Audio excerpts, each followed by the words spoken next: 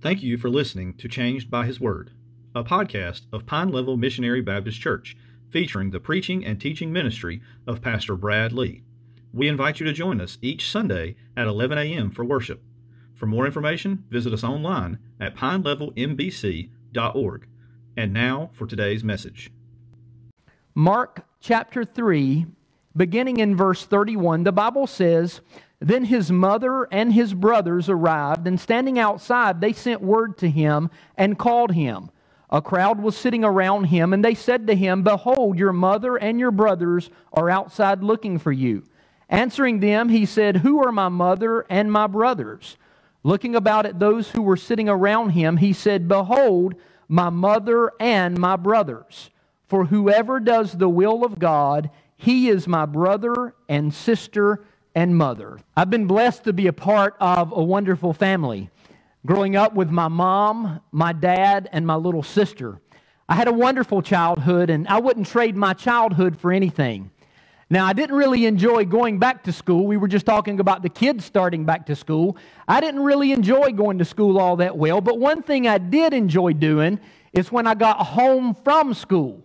I had an afternoon routine. I would come home from school. I would park in front of the television. I would grab my snack. I would grab the control and turn it to the Superstation, TBS, for my favorite show that came on at 4:35, The Brady Bunch. Now, some of you have seen The Brady Bunch, I know, but growing up, that was one of my favorite shows. If you've never watched the show, it's about a guy named Mike Brady who has 3 sons, Greg, Peter, and Bobby. Then he marries a lady named Carol who has 3 daughters, Marcia, Jan, and Cindy. And the 3 daughters take the surname Brady. And this blended family, they also have a live-in housekeeper by the name of Alice. They live in this large suburban 2-story house that's designed by the father, Mike, who happens to be an architect. But one of the things I love about the show is it's a great family-oriented show. And for those kids, it was a wonderful thing for them to have the name Brady, the last name Brady. Now, by God's grace, today I have a wonderful family. I've been blessed with a wonderful father and mother-in-law, with wonderful brother and sister-in-laws, with a niece and a nephew. God has blessed me abundantly, and I'm grateful for that. I've also been blessed with a loving, caring, compassionate wife and 5 wonderful children. And I love my family, and I hope that one day my family will be able to look back and say, you know, I'm proud to be a Lee. I'm glad to be a Lee. But you know, being a Brady or being a Lee or whatever your name, your last name may be, listen carefully to me, does not make you a member of the family of God.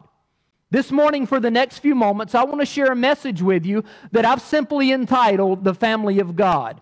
And I hope that God will use this to challenge you and encourage you, and I hope that you'll be able to see what it means and what is necessary for you to be a member of the family of God. If you're taking notes, I want you to notice first that physical ties to Jesus does not make you right with God. Physical ties to Jesus does not make you right with God. Now, this event takes place in Capernaum. They're still there, gathered around the Sea of Galilee, and it's said to have happened at Peter's house, which if you've heard any of my previous sermons as we've been going through Mark, it's just a stone's throw from Peter's house to the Sea of Galilee, and a stone's throw from Peter's house over to the synagogue. And once again, they're gathered in Capernaum. This is Jesus' home base. This is Jesus' mission-sending headquarters. And the Bible tells us here that a multitude had gathered once again here at this house. Now, there were so many people there that they couldn't even eat a meal. And surrounding Jesus and His disciples were the scribes and the Pharisees, the religious leaders of the day, as well as many other people from different walks of life. Now, Jesus' physical family had heard what was happening, and they tried to intervene. It appears as though they had good intentions, but listen to what they said to Jesus, and we touched on this last Sunday. They said about Jesus, He has lost His senses. In other words, He's insane. In other words, He's lost His mind. Now, it's clear that Jesus' family were not on the same page as he. I mean, this sounds very familiar to a typical family today. Even today, there are times when family members are in opposition to one another. Now, there are differing levels of opposition, and it may be something as simple as one member of the family is a Wolfpack fan, and the other member of the family is a Tar Heel fan. I want you to know that's a house divided, and the Bible said last Sunday in Mark's Gospel that a house divided cannot stand. So you need to be on the same team, amen? No, most importantly, you need to be on the right team. You know, within our family, we face opposition. We face opposition when we decide where we're going to go eat, amen? I mean, my kids, you ask them where they want to eat, and they want to go to McDonald's because they want a Happy Meal. Now, I don't want a Happy Meal, so I don't want to go to McDonald's, but I want you to know some of that has changed as of late because I've started to have this hankering for McDonald's chicken nuggets with hot mustard sauce. So now when they say, hey, let's go to McDonald's, it's not so much a house divided anymore. It's not so much the opposition that it once was. But I want you to think about the opposition when it comes to a more serious matter. Think about what it must have been like to be a member of the family of Jesus, the physical family of Jesus. I want you to think about what it must have been like to be one of his brothers or sisters. And thinking about that, I imagine his mother Mary, she would often look around at the other siblings and she would say, I can't believe you did that. Why in the world did you behave that way? All of this pouting and whining and screaming and yelling and you throwing a fit. Why can't you act like Jesus? Amen? Because Jesus was perfect. He was the sinless Son of God. So there were his own people, his physical family, they were in opposition to him, and the Bible says they wanted to take custody of him. Yet with their physical relationship, the massive crowds, hear me, prevented them from getting inside to where Jesus was. They couldn't get in the house. There were so many people gathered there, and the Bible says here that standing outside, they sent word to Jesus. Now, perhaps Jesus heard them. I don't know if he heard them or not, but had he not heard them, the people made it clear that his crowd was gathered. Listen to what they said. Your mother and your brothers are outside looking for you. In other words, they said, Jesus, your family is here. Now, he's engaged in a conversation within. You know, the ones that have these physical ties to you. I mean, for crying out loud, these are your kinfolks. These are your blood relatives that are looking for you. Yet his brothers did not put their trust and faith in Jesus and receive him as Lord and Messiah until after his death and his resurrection. And it's crucial that you understand what's being conveyed here. Listen to me carefully. Your race, your ethnicity, your lineage, your heritage does not give you a right standing before God and grant you membership into his family. Performing rituals and following requirements and having religion does not grant you membership to a part of the family of God, to be a part of the family of God. Giving to people, going to church, serving within the church, serving as a Sunday school teacher or a deacon, or even preaching God's word does not give you a right standing before God. Walking down an aisle, being baptized does not make you right with God. All of these things, please hear me, all of these things come up short. They're good things. They're good things, yes, but all of them come up short. So physical ties to Jesus does not make you right with God. Serving Jesus does not make you right with God. Being a part of the local church, involved in the local church, does not make you right with God. It's important that we understand this. We're talking about the religious leaders of the day. They did not have a right standing with God because they adamantly opposed Jesus. I want you to notice, secondly, this thought-provoking question. The thought-provoking question. Look at verse 33. The Bible says in verse 33, answering them, he said, "Who are my mother and my brothers?" Throughout history, there have been a lot of great teachers, but all of these teachers pale in comparison to Jesus.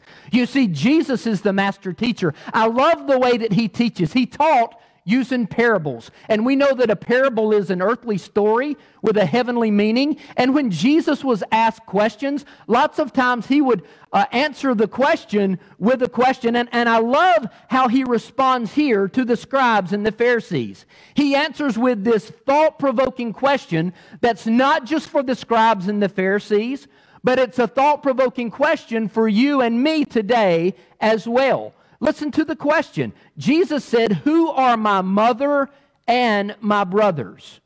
Now, Mark doesn't record their response, but I imagine these scribes and Pharisees were scratching their heads. I mean, their eyebrows were raised, and perhaps they were even involved in this deep thought process. They probably said something like this, "Hey, fellas, come over here.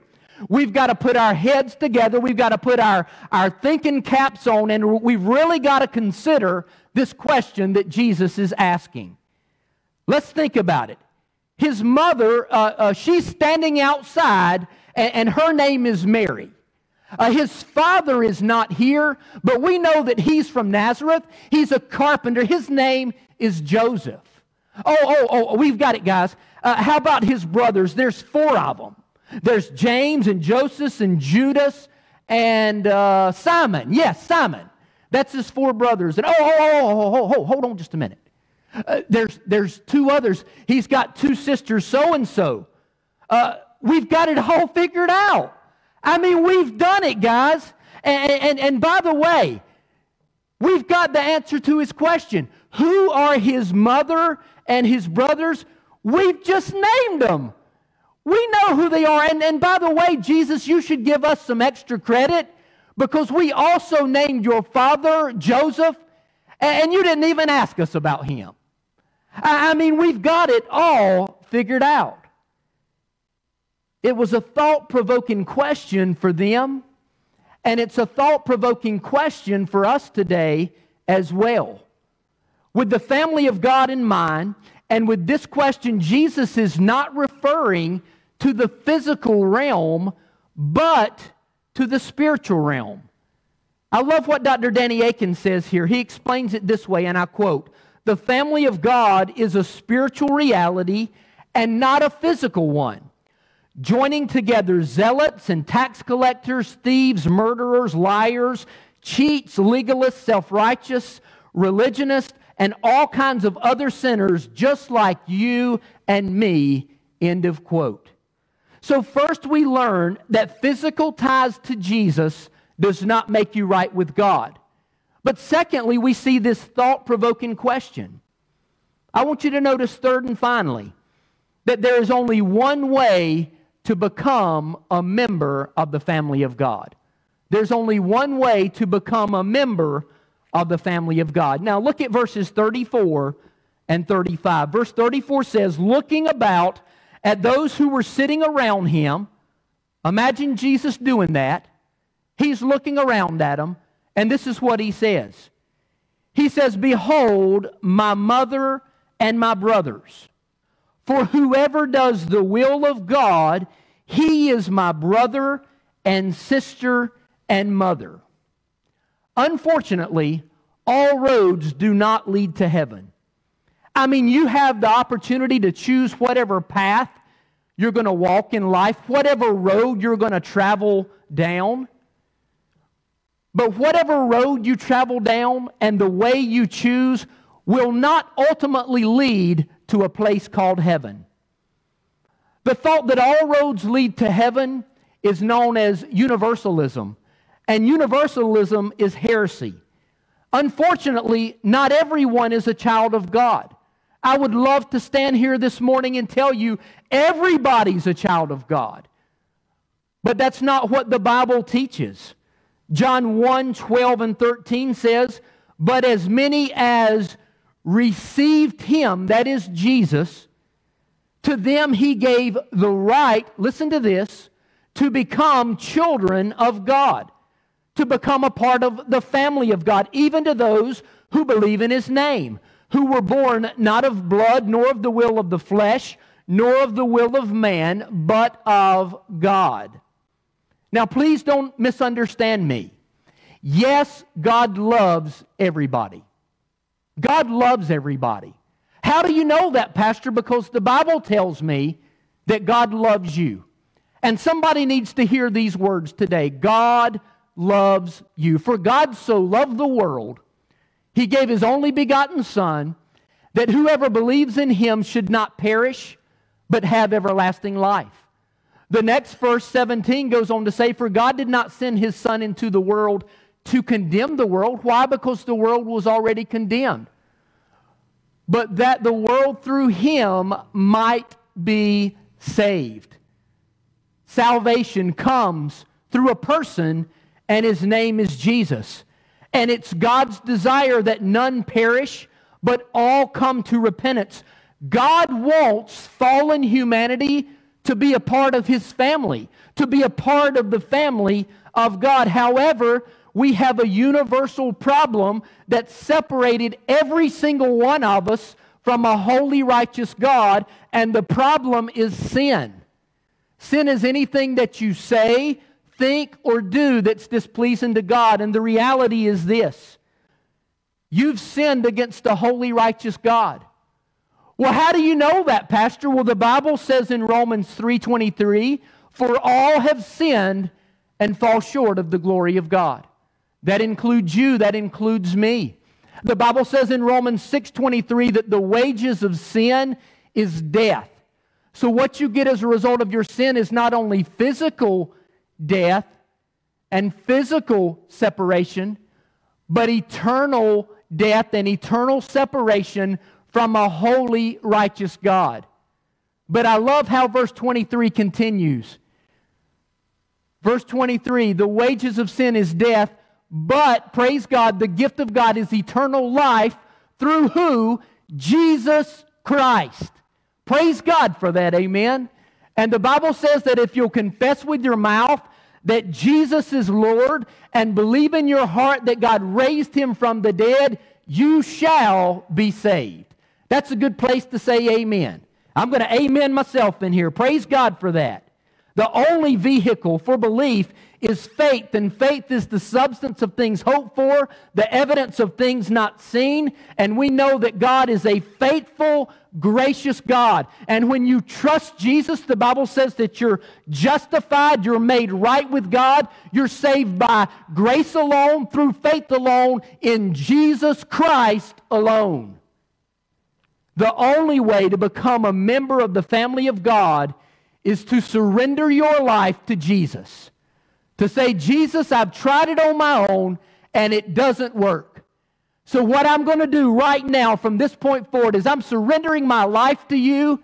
I want to live for you. Save me from my sins and make me a part of your family." And the Bible says that if you do that, before you can even blink your eye, you become a child of God. The Spirit of God comes to live in your heart and your life to indwell you. You're not your own. You've been bought with a price. Therefore, you're to glorify God with your body, which is his to begin with anyways. But you may ask the question, what do I do after I do that? I've prayed to receive Jesus years ago, and I'm striving to walk with Jesus right now. What do I do, Pastor, if I've been following Jesus for many years? What do I do, Pastor, if I've just said yes to Jesus this morning? It's one and the same. You and I continue to do what we've been called to do, what Scripture teaches us, what Jesus clearly points out in this verse. Whoever does the will of God, listen to this, he is my brother and sister and mother. Who, Jesus? Who? Whoever does the will of God. That's what we've been called to do. We've been called to do the will of God. Now, this is where some of us get tripped up. This is where some of us struggle quite a bit. Because someone may ask, well, what in the world is the will of God? What is the will of God? And when it comes to knowing God's will, people will fret. People will wring their hands and say, if I only knew what God's will was. Hey, you don't have to wonder what it is. God's told us clearly what His will is. Now listen to me. You're not going to find a scripture verse that tells you the person to marry.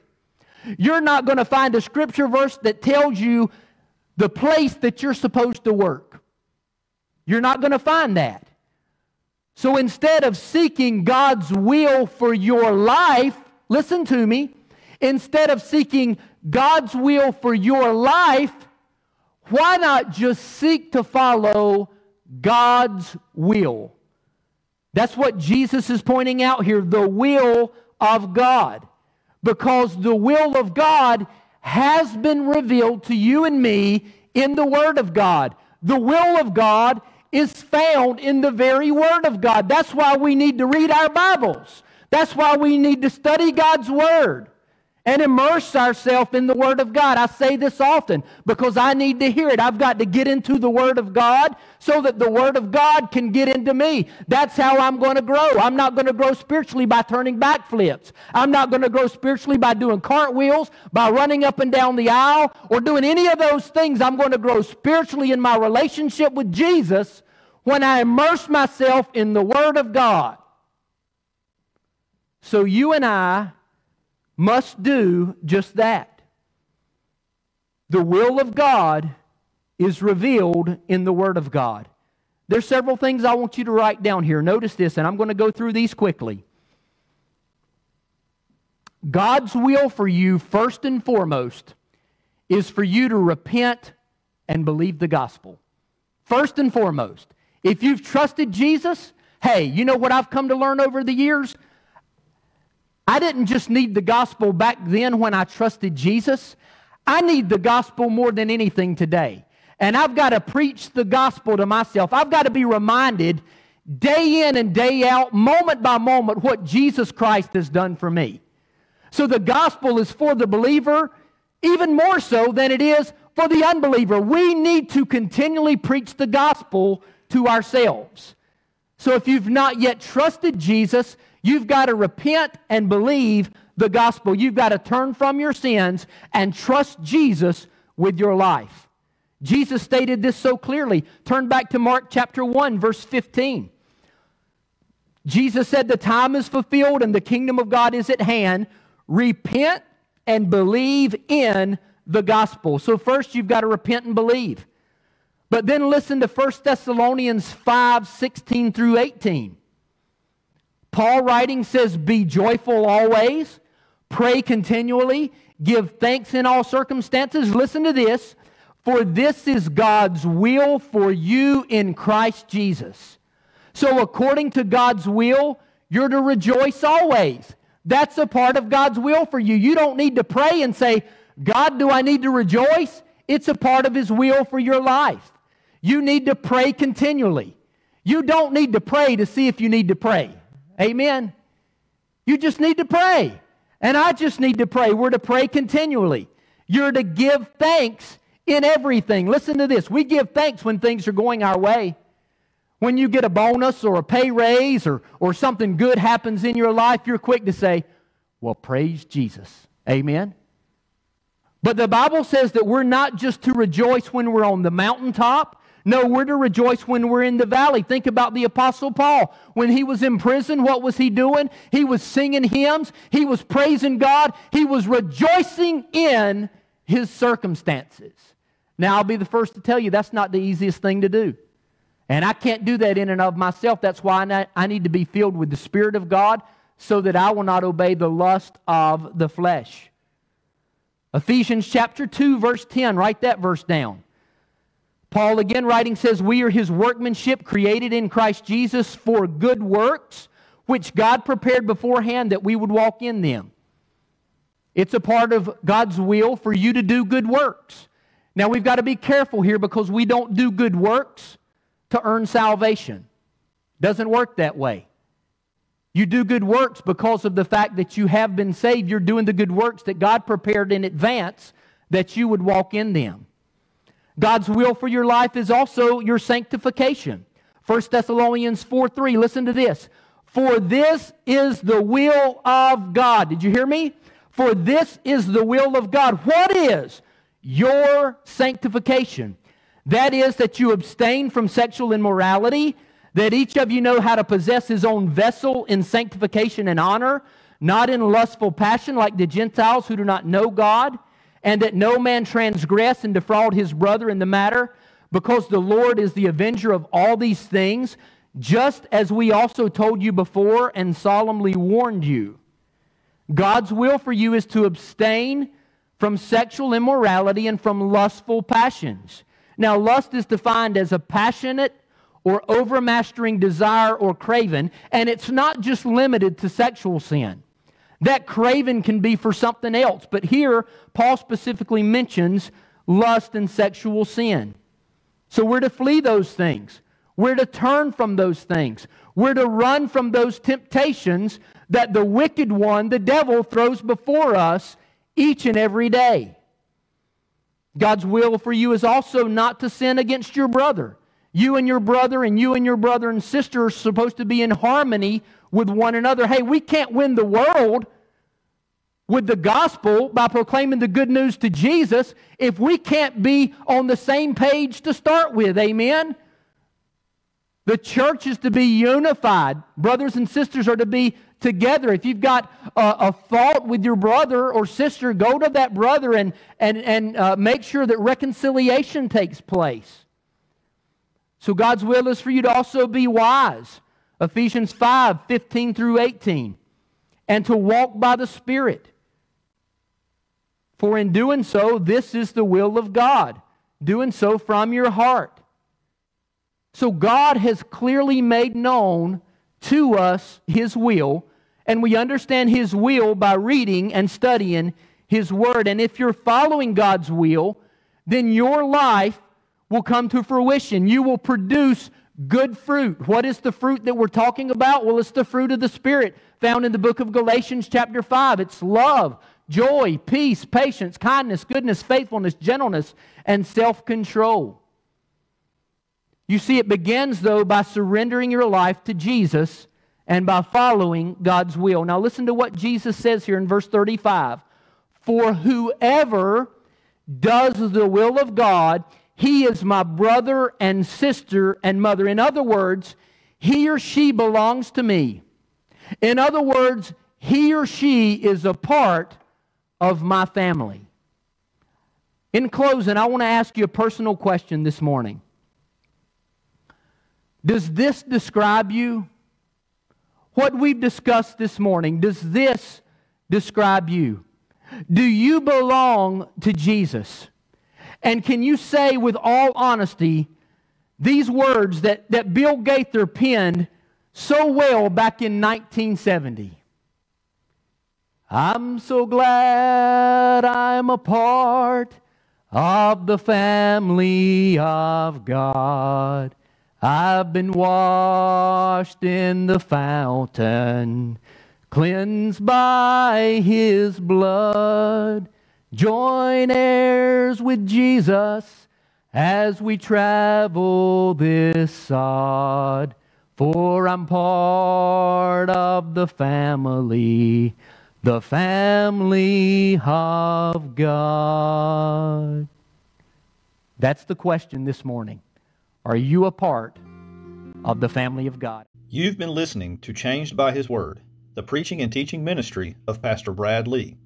We hope that you have been encouraged and challenged by this message. If you have any questions about the message or about your relationship with Jesus Christ, please contact Pastor Brad at changedbyhisword@gmail.com. Thank you and God bless.